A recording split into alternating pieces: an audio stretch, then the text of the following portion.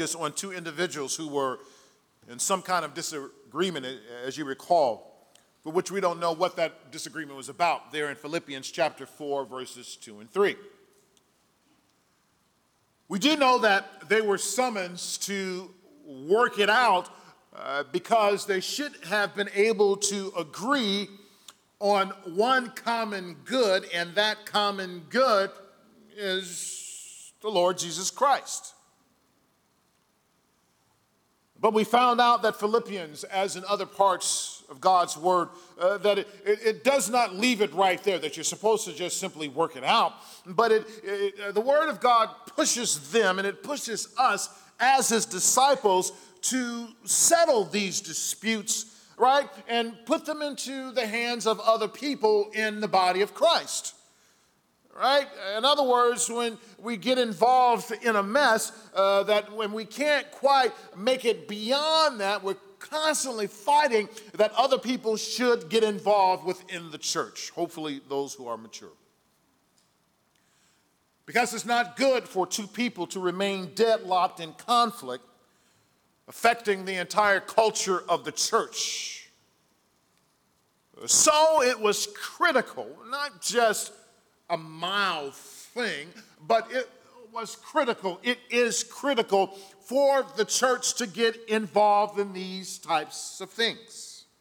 And again, this was to assist in the overall unity of the body of Christ, which is why that if we are Christians, right, and we are clear on the word of God, that we should not sit idly by to allow other aspects or other veins of Christianity to say things that are not Christian. It is up to us. We should not say that I'm not getting involved in that, but we should dive head first, especially when we have our heads turned on correctly. But now Paul, he turns his attention back to the church. So we talked about those ladies last time.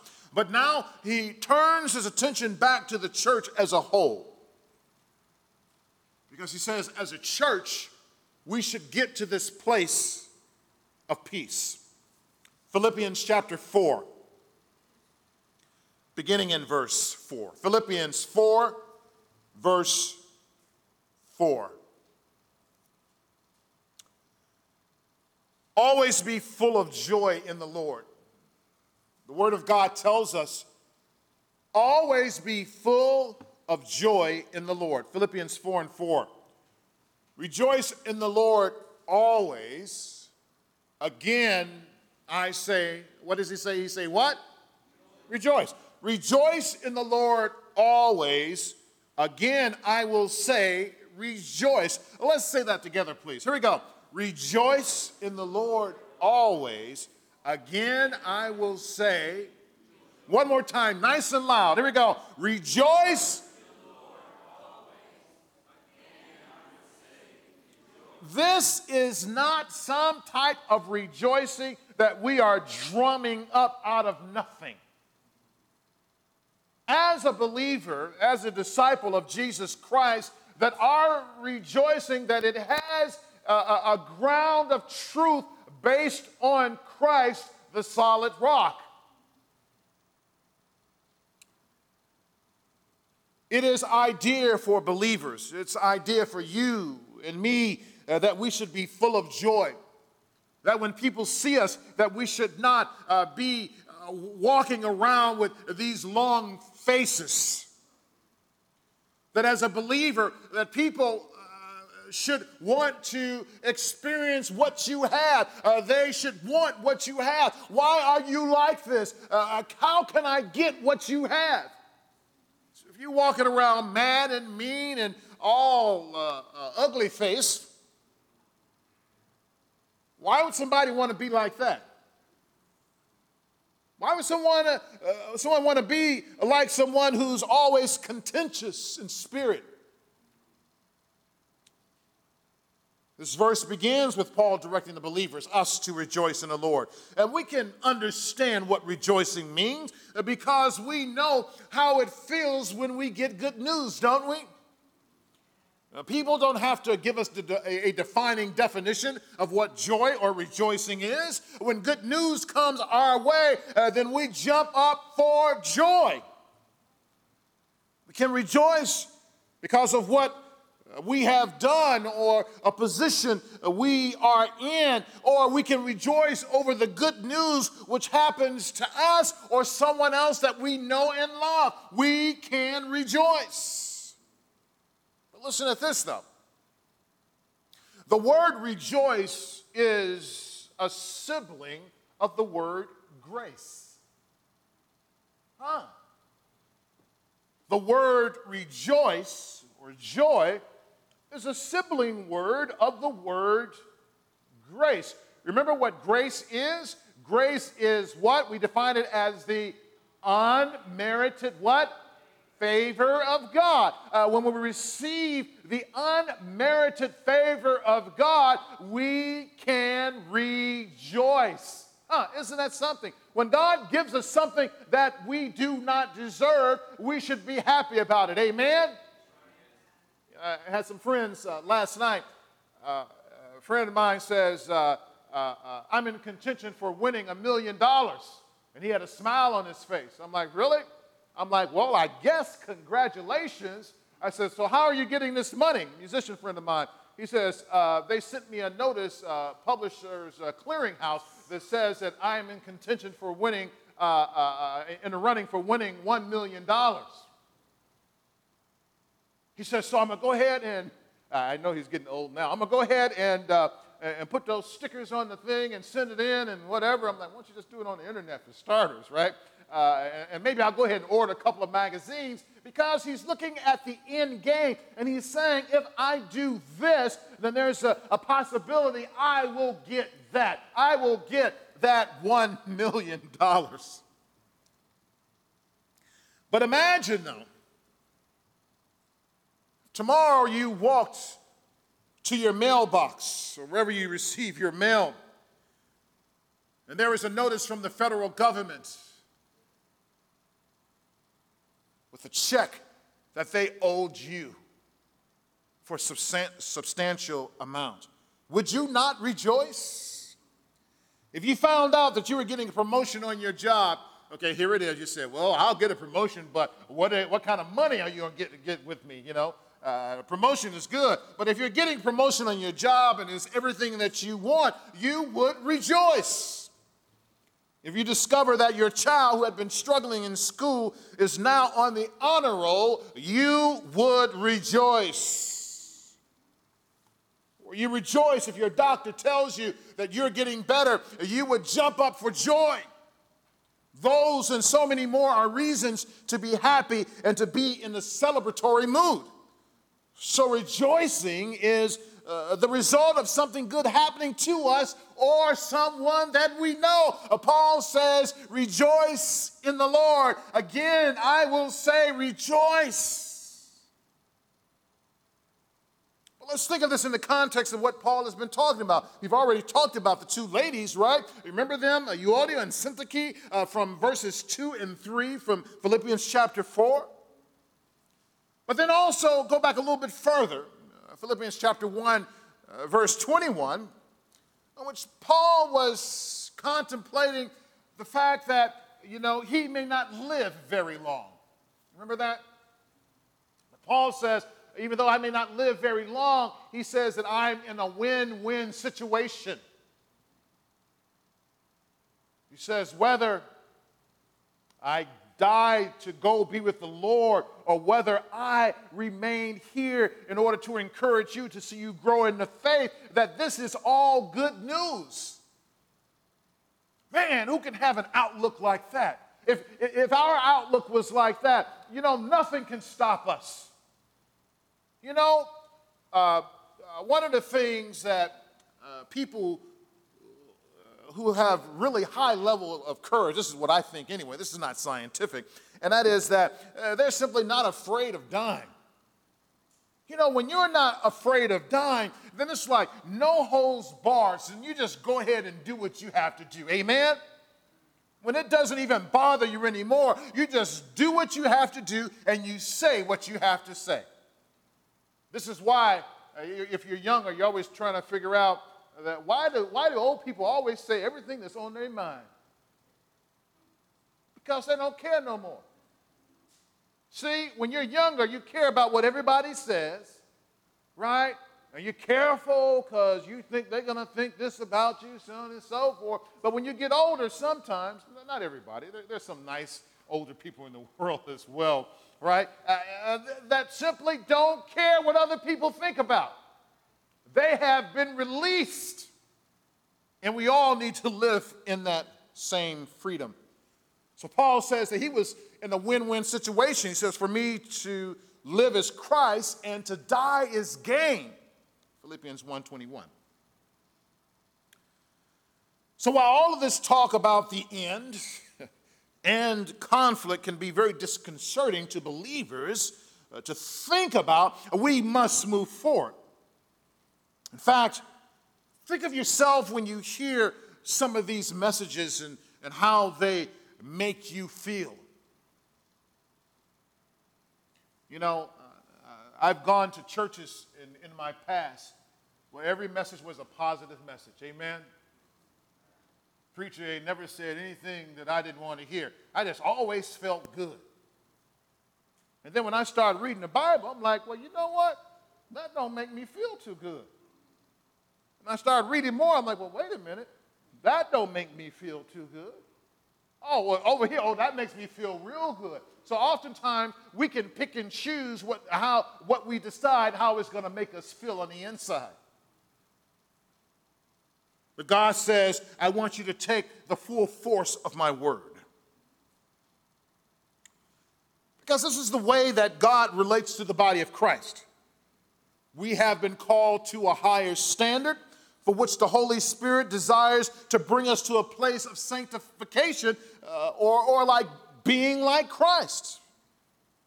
This is why he says in Philippians chapter 2, verse 5, have the same mind which was in Christ. He's calling us to be better.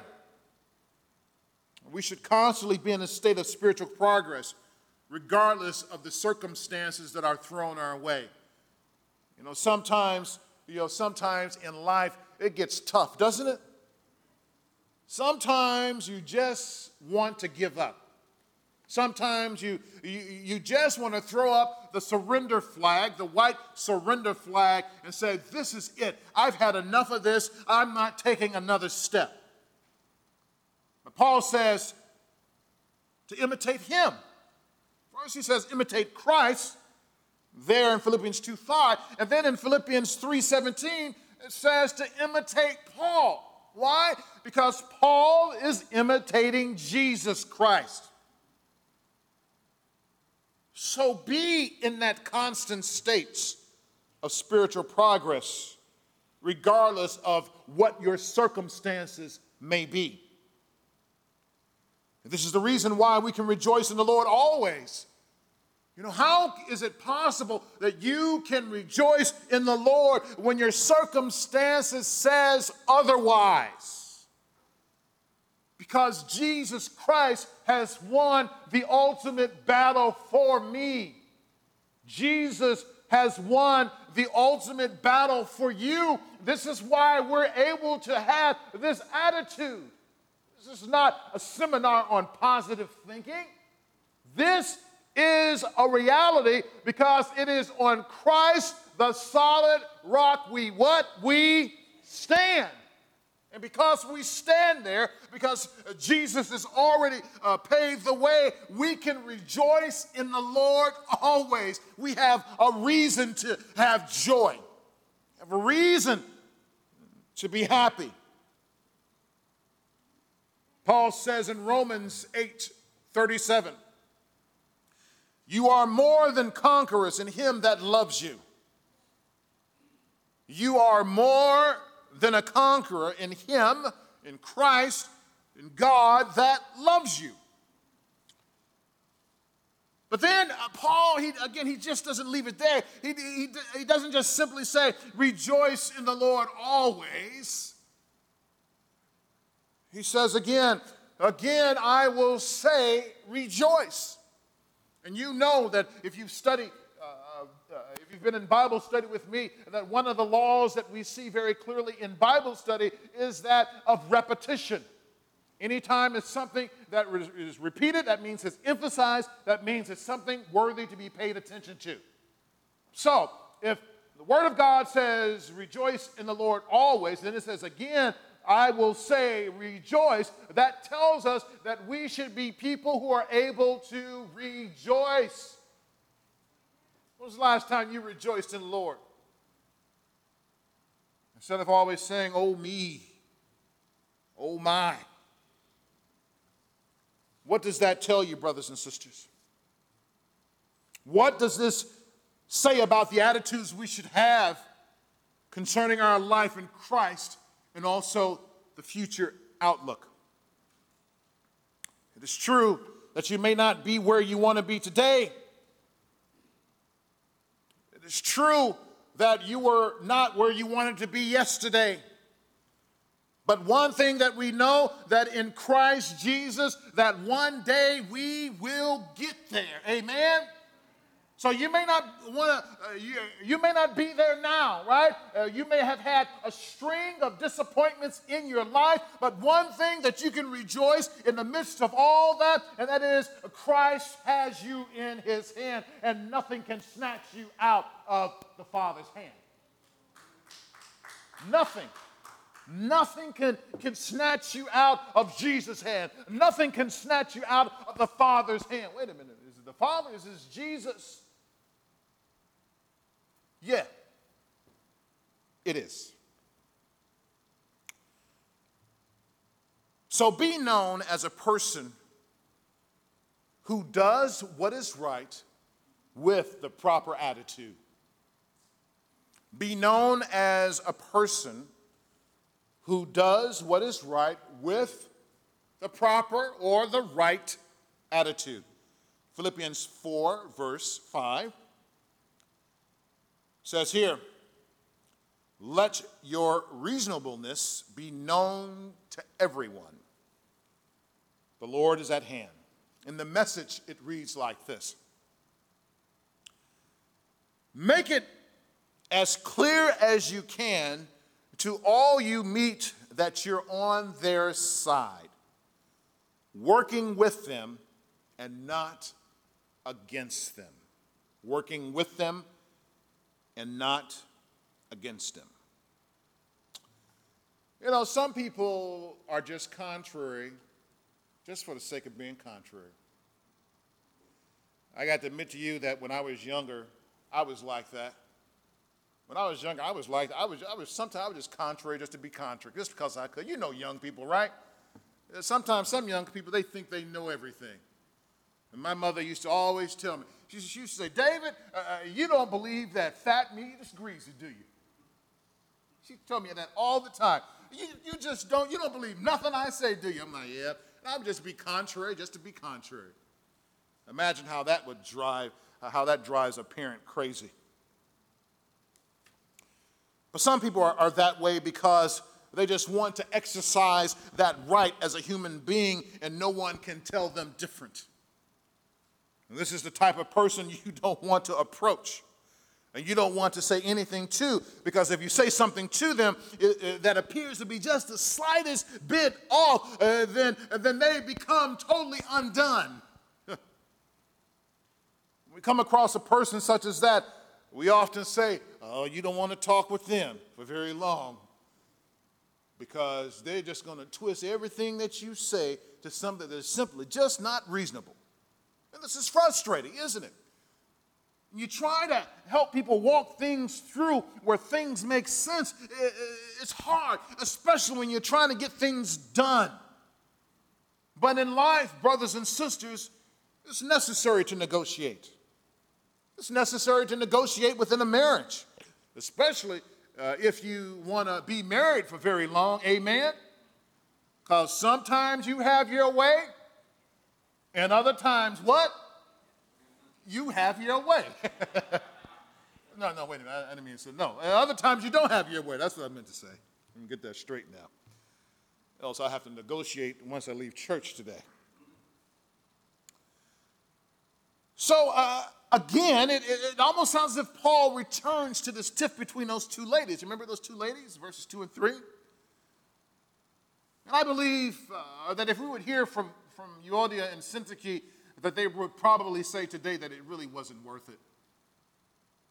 Sometimes it just takes a while just to think about those things. But then they will also say it was probably important. The lesson of their disagreement being in Scripture is probably important for us to learn. Amen. Yet Paul says, let your reasonableness be known to everyone.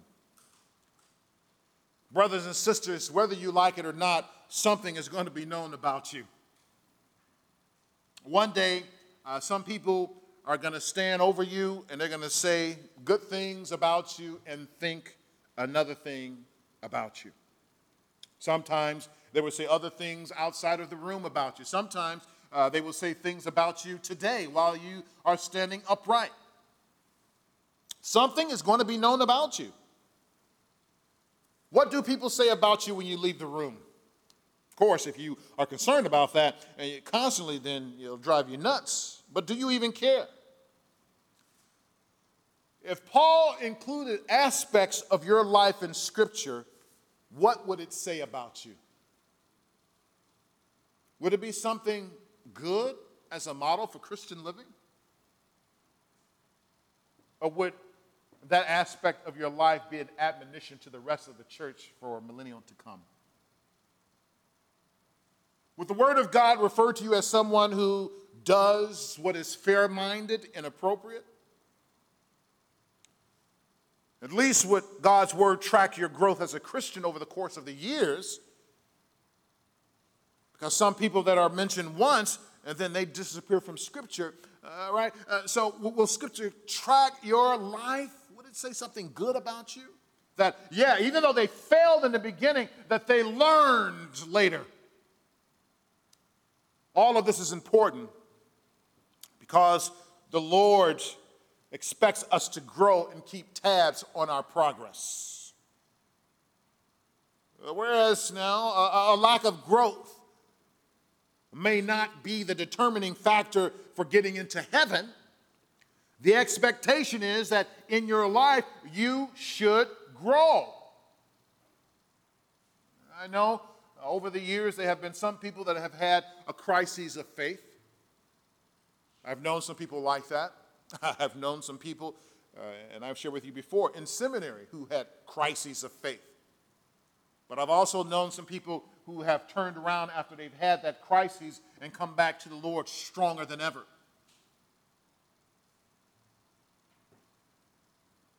But if you don't know the Lord, I invite you to realize that you are a sinner in need of a Savior. That Savior, Jesus Christ, who came to this earth, He died for you. He was risen from the dead on the third day, right? They also buried Him, but He was risen from the dead on the third day. And He died just for us, but He also lives. For that, we can also rejoice. Be reasonable, brothers and sisters, because our Lord Jesus is at hand. He is at hand in proximity and in time. In other words, in presence, but also in the time in which He's going to call this whole thing to an end. Scripture tells us, whenever 2 or 3 are gathered in His name, there He will be in the midst of them. Matthew 18 and 20. Whether 2 or 3 are gathered in His name, He will be in the midst of them at that time. And there's more than 2 or 3 in us in this place today. But I also believe that sometimes we throw Jesus' word around without thinking it through. So I want you to place these words in your heart. In John chapter 20, beginning in verse 19, we saw what happened after the resurrection when the disciples were gathered together. What happened there? Jesus appeared to them.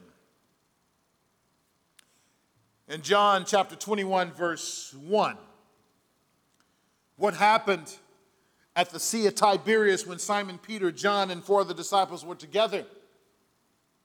Jesus showed up In Acts chapter 2, what happened when the disciples gathered together in the upper room? The Holy Spirit showed up. And we can repeat this scenario over and over again and discover God is present in an even more intensified fashion when we are on one accord, desiring to seek His face.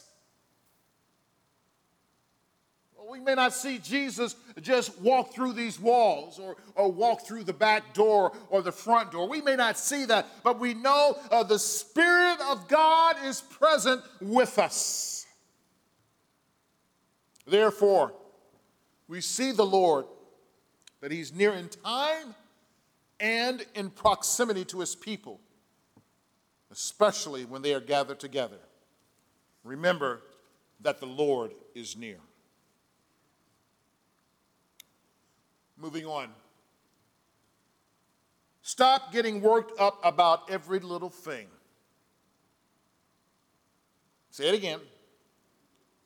Stop getting worked up about every little bitty thing. Did you all hear me? Stop getting worked up about every little thing.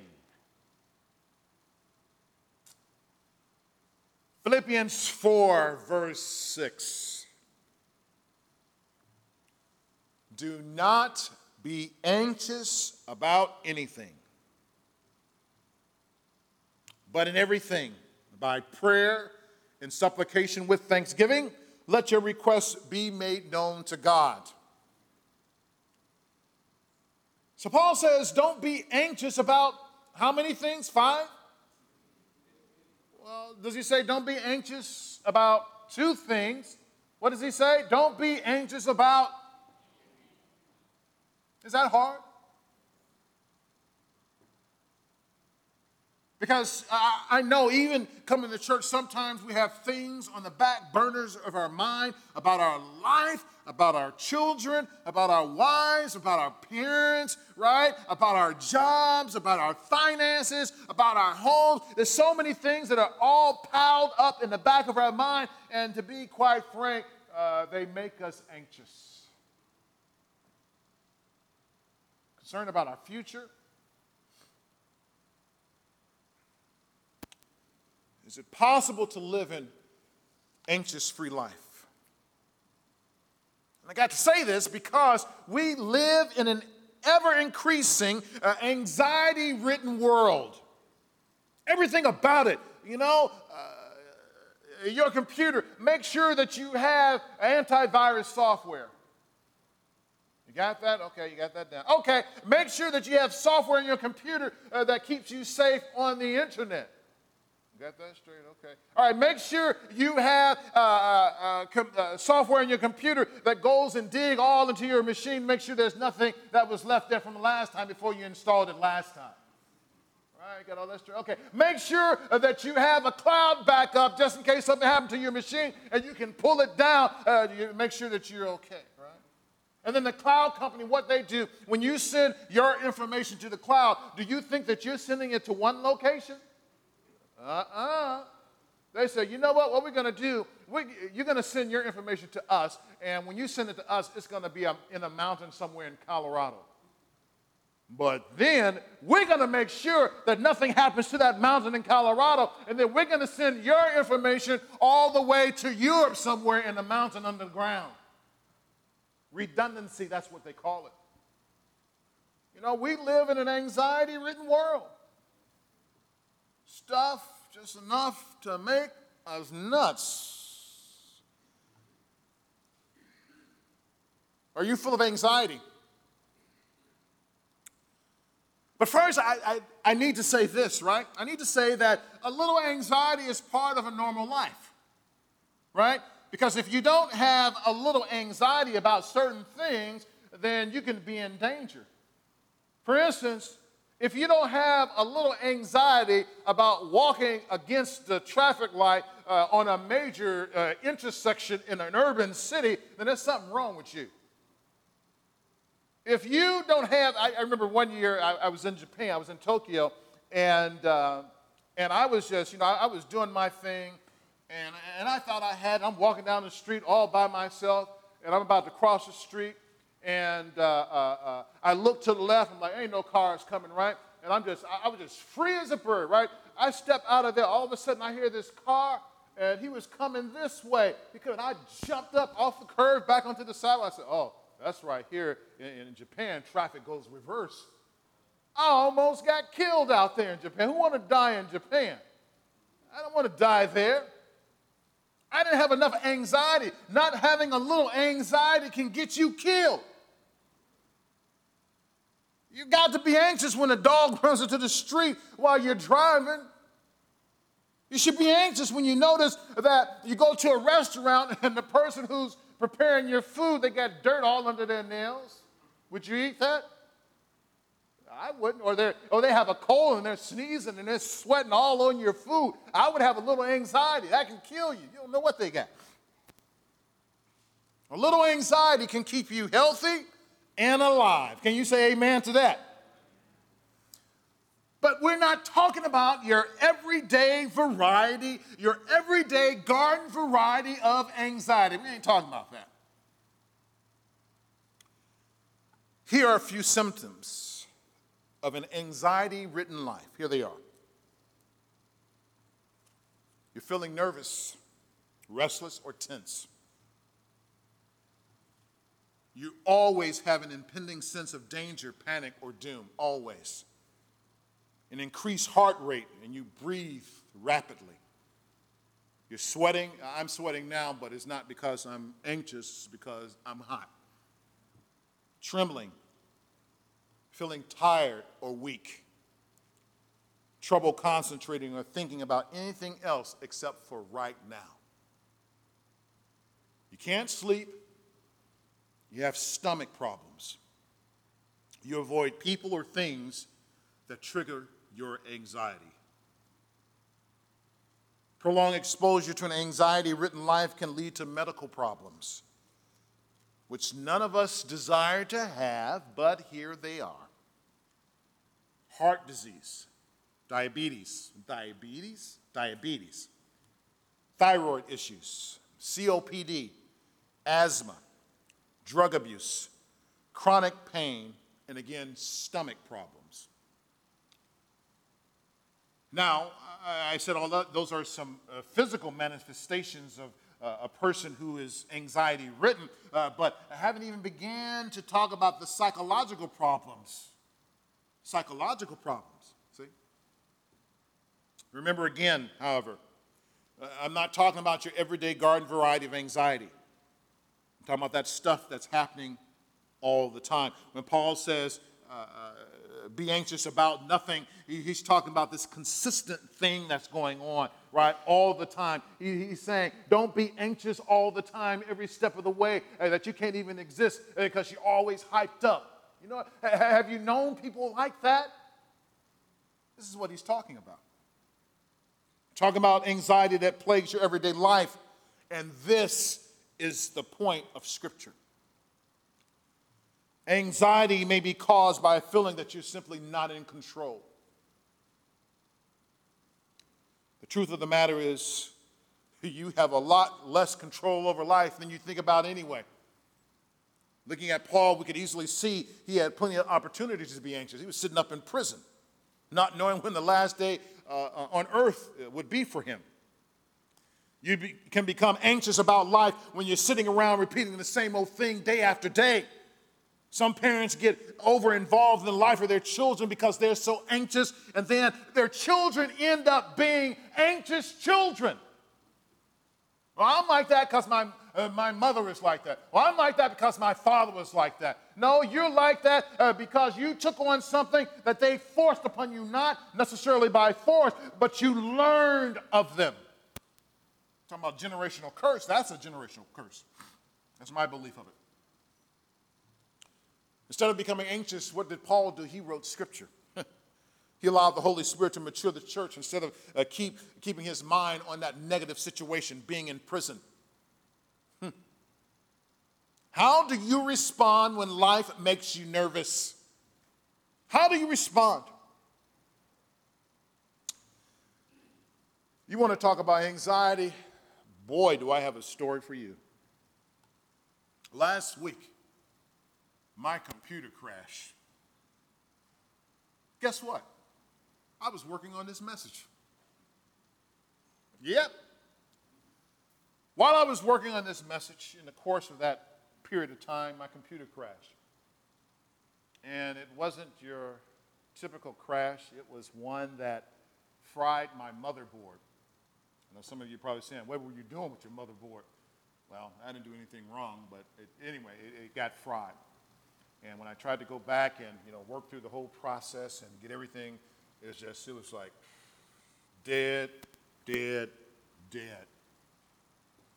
But I worked with it about 2 days trying to work through a set of processes that I have in order to get everything back up and going into the BIOS and all other type of thing, and just nothing. It was just not responding to reality. Man, I did everything. But this is the space where I work, and it was beginning to create a lot of anxiety until I finally realized that, well, I'm going to have to rebuild the computer. So I had to put in a new motherboard in the computer. It's up and running now, and it's better than ever. It's like the $12 million man now, right? It's absolutely beautiful now, right? It's just amazing, technology. But in the midst of that, I could have been really just out of sorts. My wife will tell you in the midst of this week, I still went about my business. I started working on a laptop like the same day it crashed. I just started working on a laptop. Have stuff in the cloud. I was just working on the laptop, looking at that dead piece of equipment there, just looking at it. I work and I look at it, and I'm like, you got to do something about it, right? Went on, I worked out 5 days out the week. I started a new class, learning in a new class this past week as well. I did all of that, all while that piece of furniture was sitting in my office. And eventually I said, well, I guess I got to get to it. And interesting, I wasn't necessarily thinking about not being anxious, because wouldn't that have been bad? Wouldn't that have been really bad if I'd been really anxious about that and nervous that I wouldn't be able to come and preach today because that thing just threw me for a loop? But God is good. Can you say amen? That's why we can say thank goodness for the clouds and all the other backups, right? Because all of my work was there, and after I got it rebuilt, I just kept on working like nothing ever happened, except faster. Amen. But Paul says, don't be anxious about anything. The anxiety he speaks of is that repeated, recurring one which constantly plagues our life. But how can we deal with anxiety in a way that doesn't cause us to go crazy? Because our kids can cause us to go crazy. Life can cause us to shut down physically, emotionally, psychologically. Life can do this to us. Our relationship with Jesus Christ is the key to an anxiety-free life. Our relationship with Jesus Christ is key to an anxiety-free life. Again, Philippians 4:6, do not be anxious about anything, but in everything by prayer and supplication with thanksgiving, let your requests be made known to God. We talk about prayer, but we often pray, but we see it in a different way. Do you ever understand prayer as a way to reduce anxiety? One of the things that help me to reduce anxiety about other people, I pray for them. If I sense that I'm being anxious about someone, you know what I do? I pray for them. I told you that last time. This is the way that God gives you that freedom. Pray for that person that spitefully use you. Pray for them. And oftentimes what I will discover is that God may not change them, but God will do what? He will change you. You say, well, I don't want to change. Because they was wrong. I'm not changing anything. No. But God calls us to pray for those who are against us. Pray for those leaders. Pray for them. In a roundabout way, I think most believers understand it to be true, but may not approach prayer in that way, in that sense that I'm praying, Lord, because I just want to be in your presence and I want to talk to you because I love you. Not because you always want something from him. God is not your celestial Santa Claus. Part of our problem is the fact that we may be so anxious about a set of circumstances that they are too big to manage, and we can't get anything else off our mind because this anxiety that's plaguing our world, that's plaguing our life. Some people face problems. You know how they do it? They face it with empty minds. Because they say they want to meditate. They're going to clear everything out their minds. Anybody ever tell you that? You reject that in the name of Jesus. Can you say amen? Anybody ever tell you to get rid of everything in your mind where you're totally clear, you're not thinking about anything, you're just empty, just a total empty vessel? You reject that in the name of Jesus. That is not of God. Because the Word of God tells us to keep our minds stayed on Him. So if God tells us to keep our minds stayed on Him, and someone tells us to empty our minds, then that very instruction to empty our mind goes against what God tells us to do. You see, because the end result of emptying your mind, when you finish emptying your mind, guess what? Your problem's still there. Amen? They ain't going nowhere. You can empty your mind all you want to. You can take out the garbage all day long, but if you never sweep up the chicken bones off the floor of your house, it's always going to stink and look like a mess. Amen?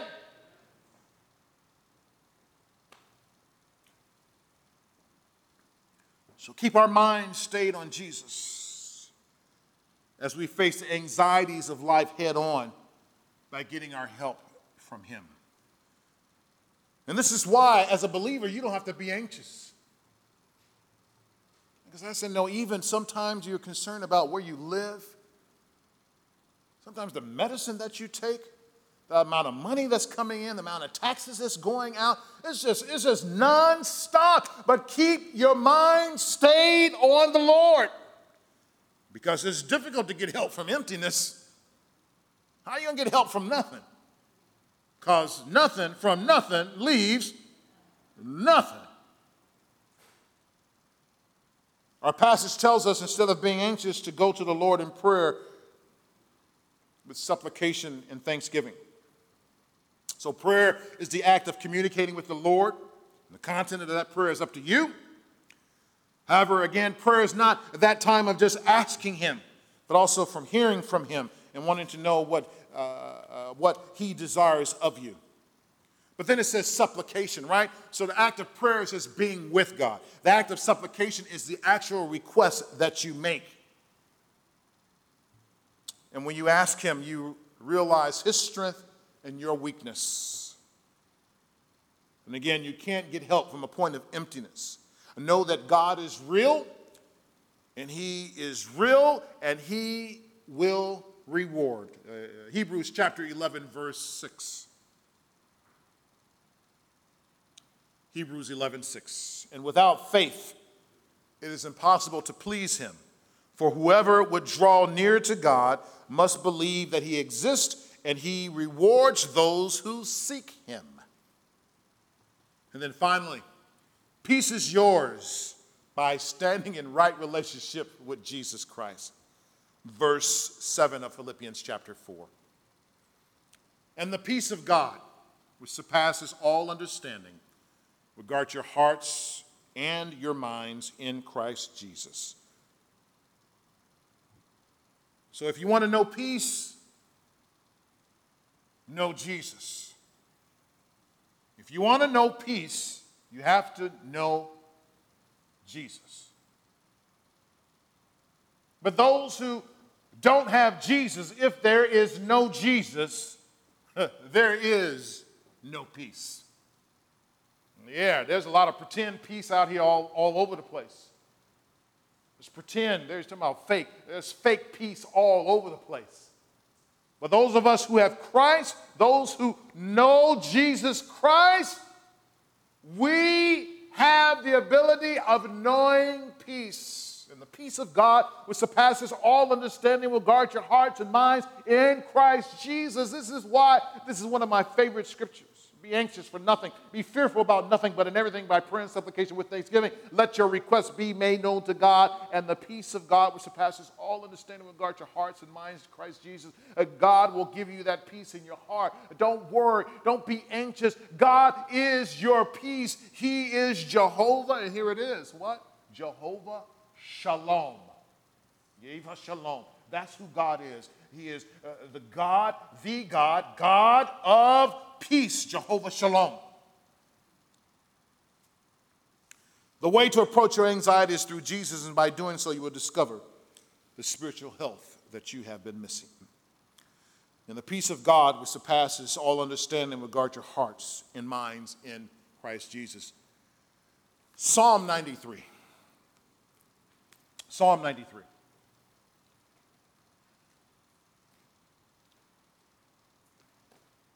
Psalm 93, beginning in verse 1.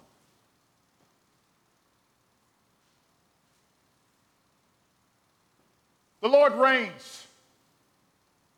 He is robed in majesty. The Lord is robed. He has put on strength as his belt. Yes, the world is established. It shall never be moved. Your throne is established from of old. You are from everlasting. The floods have lifted up, O Lord. The floods have lifted up their voice.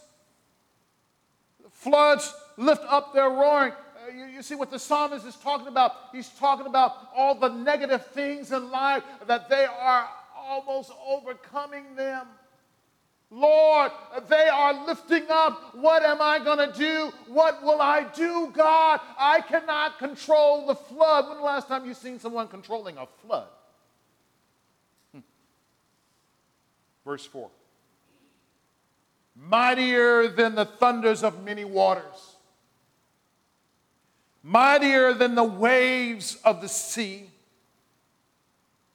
The Lord on high is mighty. In other words, regardless of how the floods of life are approaching you, that God is mightier than the floods that are coming your way.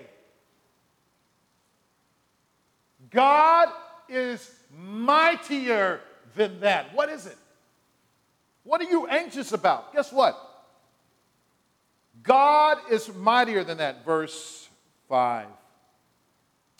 Your decrees are very trustworthy. Holiness befits your house, O Lord, forevermore. Whatever it is, God is mightier. Amen? Whatever is plaguing you, God is mightier. Do you believe that? You don't have to be anxious. Why? Because God is. You don't have to worry about your kids. Why? Because God is.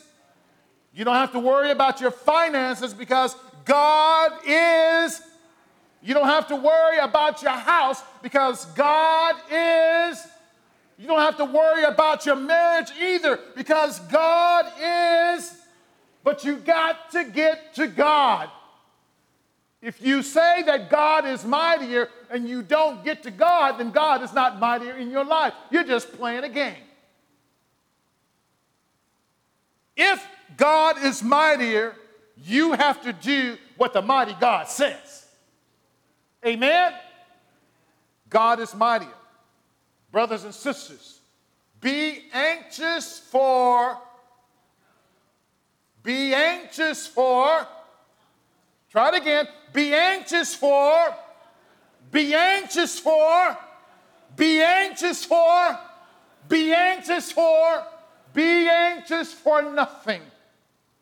but get to God instead. Let's pray. Father, we want to thank you.